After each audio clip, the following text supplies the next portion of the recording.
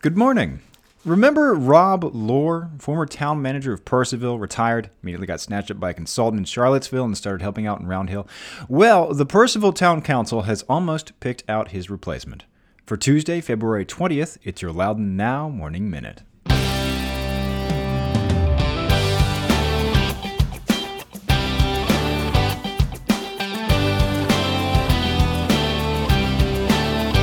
You and thousands of other people listen to the Morning Minute every day. It's trusted, it's personal, and you take it with you wherever you go. So if you've got a business, why not advertise on the Morning Minute and reach the thousands of people listening right alongside you wherever they are? Get in touch at loudounnow.com/advertise or email us at sales@loudounnow.com. That's loudounnow.com/advertise or sales@loudounnow.com.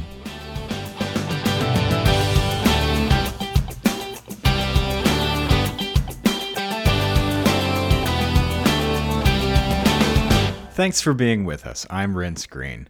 The whole thing with Purcellville, with the interim town manager and the police chief and the council at the center of it all, well, it all started back when 24-year town manager Rob Lohr retired amid tensions with the council, or some would say was forced out.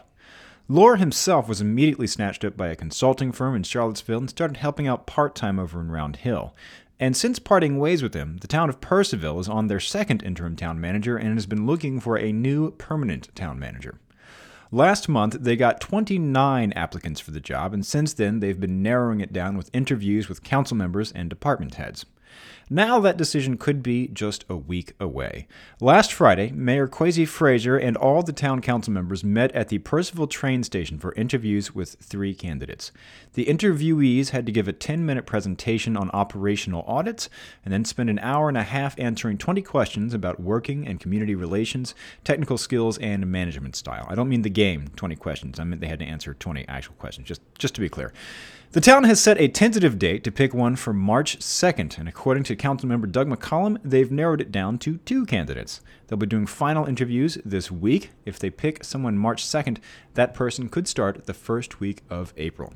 Purcellville's been without a permanent town manager for the last 9 months. When Rob Lohr retired last May, the council picked Public Works Director Alex Venegas to serve as interim town manager over the deputy town manager. Venegas did that until November, when he was placed on administrative leave pending an investigation into his conduct, and the deputy town manager had since left. John Anzavino has filled the interim spot since December 18th. Go to loudounnow.com/morningminute to check out the whole story. In other news, the Board of Supervisors has made a decision that could change the look of Route 7 from Leesburg to the Broad Run.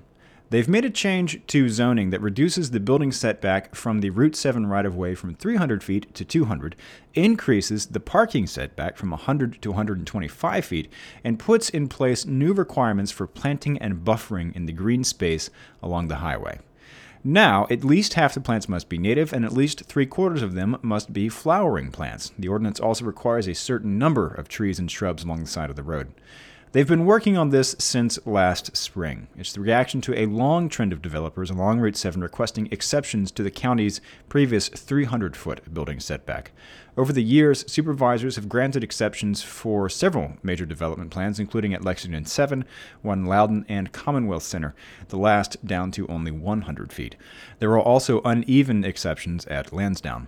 Some parking that is already along Route 7 will now be inside the larger setback. Those owners won't have to tear up the parking lots, but they can't expand them within the setback either. Loudoun's business leaders have signed a formal statement denouncing messages of hate and division. It's a conversation that began after the Charlottesville riots last year, and it stepped up as anti-Semitic and racist flyers began appearing in the driveways of Loudoun homes. Among the signatories is Loudoun County Chamber of Commerce President and CEO Tony Howard. He said the statement is designed to make it clear that these views are not representative of the Loudoun community and that the perpetrator's message of hate won't find a home here. It was approved last Friday by members of the Economic Development Advisory Commission. Those include Christine Wendell, Chief Executive Officer, Dulles Area Association of Realtors; John Boylan, President and CEO, Dulles Regional Chamber of Commerce; Darius Saidi, President, Historic Downtown Leesburg Association; Anthony J. Howard, President and CEO of the Loudoun Chamber of Commerce, which turns out that's Tony Howard's full name. Todd Pearson, Chairman, Loudoun Economic Development Advisory Commission. Mary Gail Holden, President, Percival Business Association. And Beth Erickson, the President and CEO of Visit Loudoun. The statement reads, in part, the individuals that chose to spread these malignant messages did so to intimidate our neighbors and to otherwise degrade our community. While we respect everyone's constitutionally protected right to free speech, we are committed to ensure they fail in both these endeavors. You can read the full statement on our website. If you have a farm-related business, you're encouraged to apply to be part of the 2018 Spring Farm Tour, which will be this May 19th and 20th. So if you don't have a farm business, mark your calendar for May 19th and 20th. The Spring Farm Tour involves free self-guided tours for people of all ages. There's no cost to participate as a tour site, and the Loudoun County Department of Economic Development will promote tour sites online and in their print brochure. Last year's tour sites included a variety of activities like yarn spinning, cheese making, and a mini class on container gardening. The deadline to apply is March 15th. You can apply online at biz.loudoun.gov/farmtourapp. And a preschool with a curriculum of science, technology, engineering, art, and mathematics has opened in downtown Leesburg. Laurie Maltby, the director of the Harrison Street Academy, said academic periods are limited for the attention spans of each age group and interspersed with play. The Academy will hold an open house March 10th from 10 a.m. to noon and is offering private tours on request. It's at 115 Harrison Street Northeast. Get the full story on this and all these stories over at loudounnow.com. On today's calendar, the All Ages Read Together Readathon continues through today. By encouraging a love of reading, the Readathon raises awareness and money for All Ages Read Together programs in Northern Virginia, including Leesburg, Sterling, Herndon, and Alexandria. It's a nonprofit program dedicated to educating children in need with free preschool programs in their communities. Today's reading is at 10 a.m. at St. Matthew's Episcopal Church in Sterling, 11:30 a.m. and 12:30 p.m. at the Fields of Leesburg, and 12:45 p.m. at Cascades Library in Potomac Fields. Get the details on these events and check out the rest of the events calendar at getoutloudon.com. And if you like the Morning Minute, discover a new species of tropical insect, publish about it in an academic journal, and name it after the Morning Minute to tell all your friends, and subscribe wherever you get your podcasts, and I'll be waiting for you there every morning. Okay, have a great day.